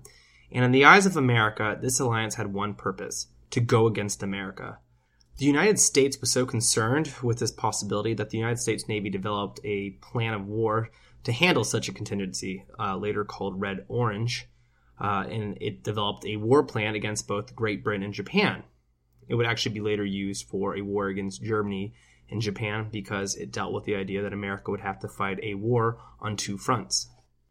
The good news is, at least for the United States, that they had the means to get into an arms race with Great Britain or Japan or, anyone else for that matter, because after World War I, America by far had the strongest economy, and it was probably best laid out by President Harding, who was the President of the United States at the time of the Washington Naval Conference, who said, quote, "We'll talk sweetly to them at first, but if they don't agree, then we'll say, God damn you.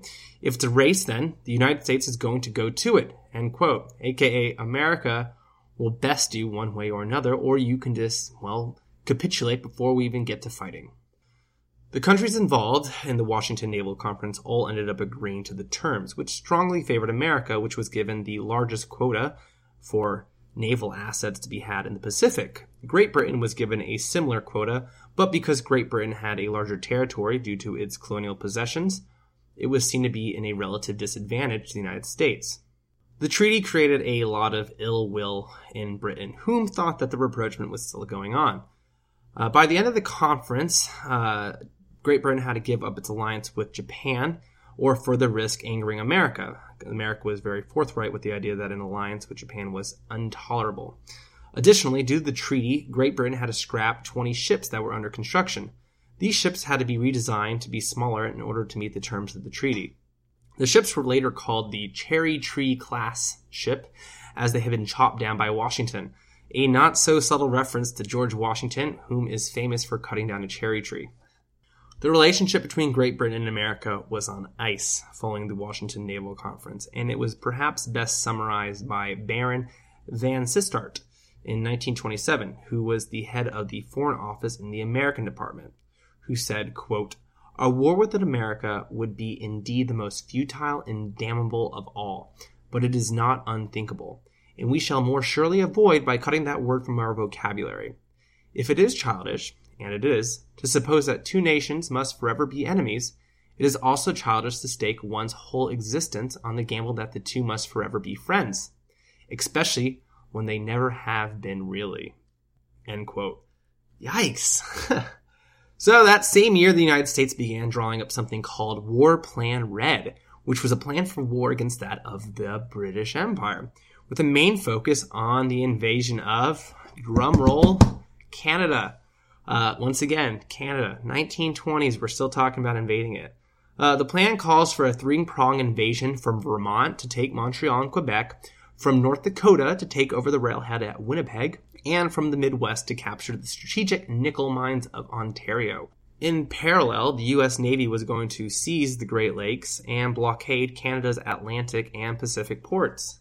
This plan wasn't just some hypothetical thing. So in 1935, 8 years later, this is still a real issue, War Plan Red was updated and specified which roads to use in the case of an invasion of Canada, and America also planned to build 3 military airfields near the Canadian-U.S. border and disguise them as civilian airports.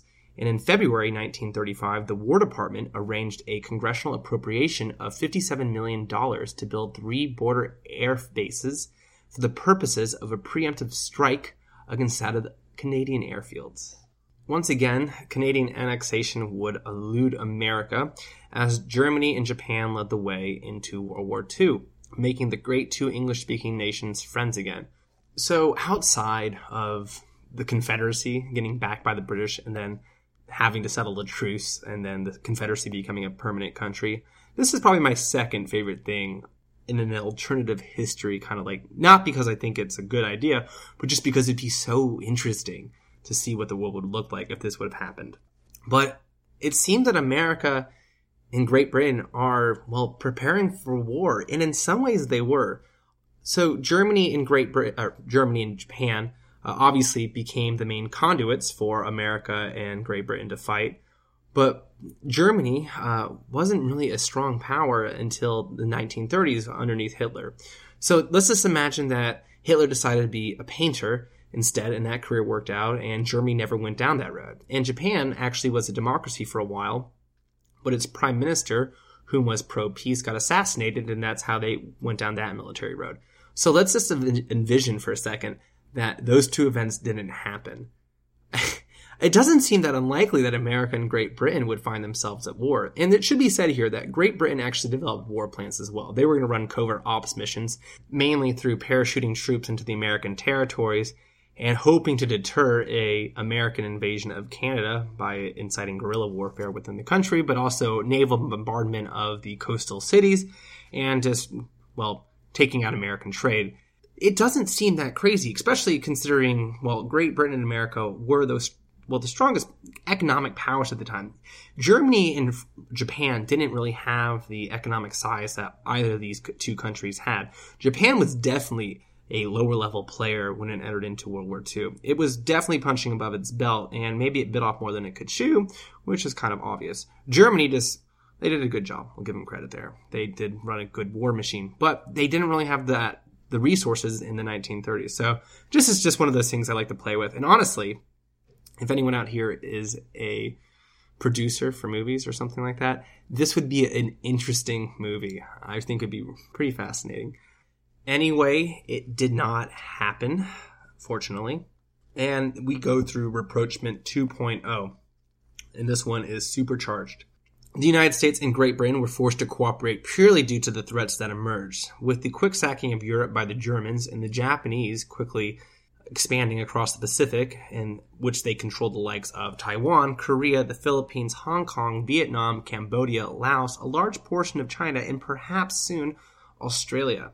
America and Great Britain would end up merging intelligences, weapons programs, military planning, command structures, operations, which are things that you don't really see too frequently in war between two independent countries. It was quite the feat considering, well, 8 years ago, they were both drawing up war plans to deal with the war with each other. But the enemy of my enemy is my friend, and America and Great Britain took that to heart. So this second great rapprochement of America and Great Britain would happen during some of the darkest hours of World War II. Following the war, America would reign supreme.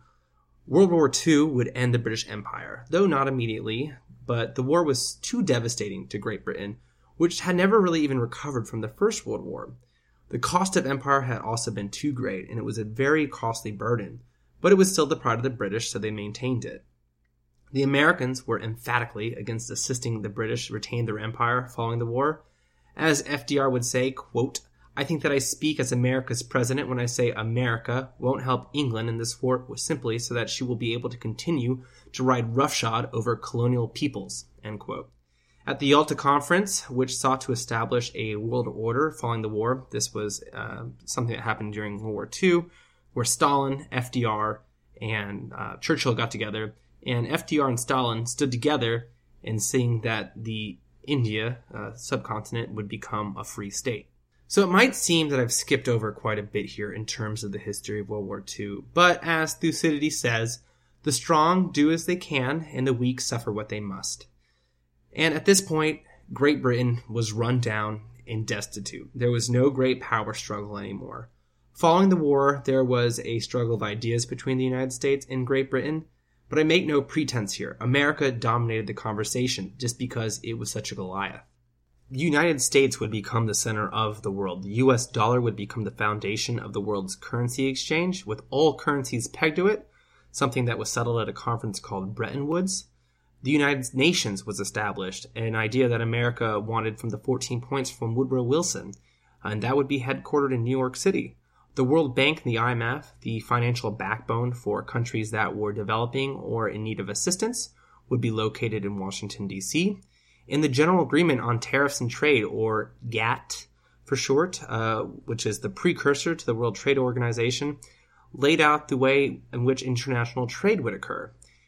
Democracy was espoused via loans from the World Bank and IMF, and that was the official policy of the United States. Subjugation by the West was no longer tolerated, aka colonialism, and it fell outside this new American world order. It became very costly to be an empire. This was the world in which America believed it should be. It was a world with American characteristics. Which, in all honesty, if you were to compare what America built rather than what the British built as far as what they sought as, well, the world's hegemon, America didn't seek favoritism on a trade basis like the British did with its colonies. America believed in democracy and capitalism, which you might have critiques of, but some would say that they are the most perfect of the imperfect structures that govern our world. But the British Empire would fall apart probably without even the doing of the Americans, just due to the cost of, well, maintaining it. But anyway, America and Great Britain would become close allies following World War II. They didn't always agree by any measure, but nonetheless, the special relationship, as it's often called, which was a term that was coined by Churchill just after World War II, would persist. The geopolitical conflict between the West and the Soviet Union would only drive the two countries even closer together, and that friendship persists to this day. So, the main takeaways from this whole story, I suppose, is thank God for conflict. You've probably heard the old expression, the enemy of my enemy is my friend, and that does seem like to be the basis for why America and Great Britain would ever become allies. Whether it was in 1900 when Great Britain was facing threats all across Europe, or in the 1930s when both countries were drawing up war plans, but once again, luckily Germany reared its ugly head and drove the two countries into each other's arms. On a more optimistic note, a bloody past, even one such as that between America and Great Britain, doesn't mean future conflict. The two countries managed to put their bad past, well, in the past, and to look forward. And this is an important thing that I want to talk about as well, which I think people give too much credence to, which is this idea that America and Great Britain were inherently supposed to be friends just because of this shared culture between the two countries. And I think this is overplayed. For example, you have Ireland in, well, Great Britain, and you can say pretty honestly that neither of those countries are terribly large fans of each other. To this day, they are obviously better friends. They might jest each other about, I guess, the historical grievances between the two countries. But the shared culture and language and traits did not mean that they were friends. And any civil war within a country is a counterpoint to that narrative that sharing a similar culture, it means that you're bound to become best friends one day. So when people say that America and China are too different, well, that doesn't necessarily imply that they can't be friends or that it means that they'll be enemies. Every case is going to be different. And in the case of America and Great Britain, that shared culture didn't matter for 100 years. At some point in time during the rapprochement, it was helpful in the fact that both countries spoke the same language and they started to dovetail as far as their interest goes in democracy and capitalism and all that. But to say that they became best friends because of that, I think is naive. I think the main thing is here, we just got really lucky. Both countries, luckily, were dealing with each other when there was other threats. That's really the biggest takeaway here. And it's unfortunate because it's hard to mimic nowadays when we talk about China next. And I do want to give credit to the British here because they did have some foresight in deciding to reproach America in the 1880s and to put a Band-Aid on the past in order to mend the relationship and ensure that America wouldn't necessarily be an enemy. And I guess that's actually what you could say Great Britain did. They ensured that America wouldn't necessarily always be an enemy. And they did set the groundwork for them becoming an ally. And they made those sacrifices during America's, tumbling onto the world stage during things like the Spanish-American War. Great Britain backed America, and that helped. I don't know what would have happened if Great Britain didn't reach out to America in that time period, or maybe opposed the Americans in the Spanish-American War. Maybe America would have sided with the Germans, which isn't that implausible, considering, Germany does have a lot of, first-generation immigrants in the United States at that time, as well as America having a large Irish population. So I don't think it was a given that we'd be necessarily on the side of the British in World War I, regardless of what the British did in 1900. I think that's too much of an assumption to make. But anyway, this is an important part as well, which is the stories of the past that we talked about here. They can kind of create this illusion that the world we live in is predictable, and that's just simply not the case. This podcast has been humbling, to say the least, because I thought I understood the narrative between these two countries, and it's really not. There's so many things that haphazardly pop up, and both countries, especially the British, whom were apt at diplomacy at the time of America's rise, were a lot of times reactive and not proactive. And luckily, the reactive nature played America and Great Britain into each other's arms rather than into conflict. So, to surmise for the podcast, we can quote Queen Victoria, whom in 1897 said, "Here we are on top of the world. We have arrived at this peak to stay there forever. There is, of course, this thing called history, but history is something unpleasant that happens to others." Well, that was said about Great Britain in 1897. We could make the same quote for the United States right now. And just as Queen Victoria said that in 1897, which was a period of time where Great Britain's absolute power was already in question, well, we could say the same for America right now. Although America still retains its number one position, militarily and economically, and other factors as well. Just like Queen Victoria's quote, which was 17 years before the Great War, which would, for the most part, officially end Great Britain's Pax Britannica, well, these next 17 years, or 20, will prove to be decisive for America as well, as it confronts the realities of China's rise. Or perhaps Queen Victoria's quote will be literal for the United States. Maybe history will be something unpleasant that happens to others. Bang it. Bang it to the curb.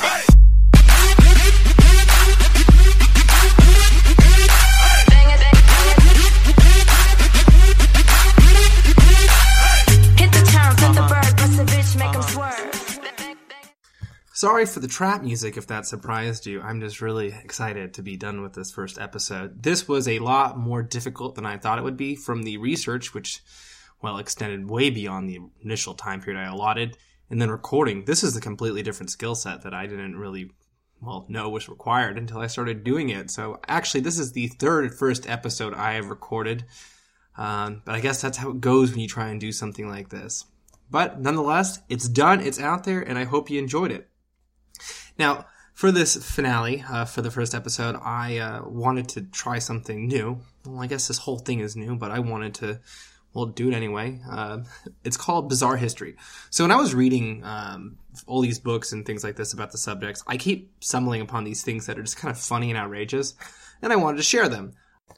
So to begin, in a book I was reading called Dissolving Tensions, which talked about America and Great Britain and the rapprochement, there was a guy named William Ewart Gladstone, who was a member of Parliament who had actually become Prime Minister after Palmerston, Palmerston being the Prime Minister of Great Britain during America's Civil War in the 1860s.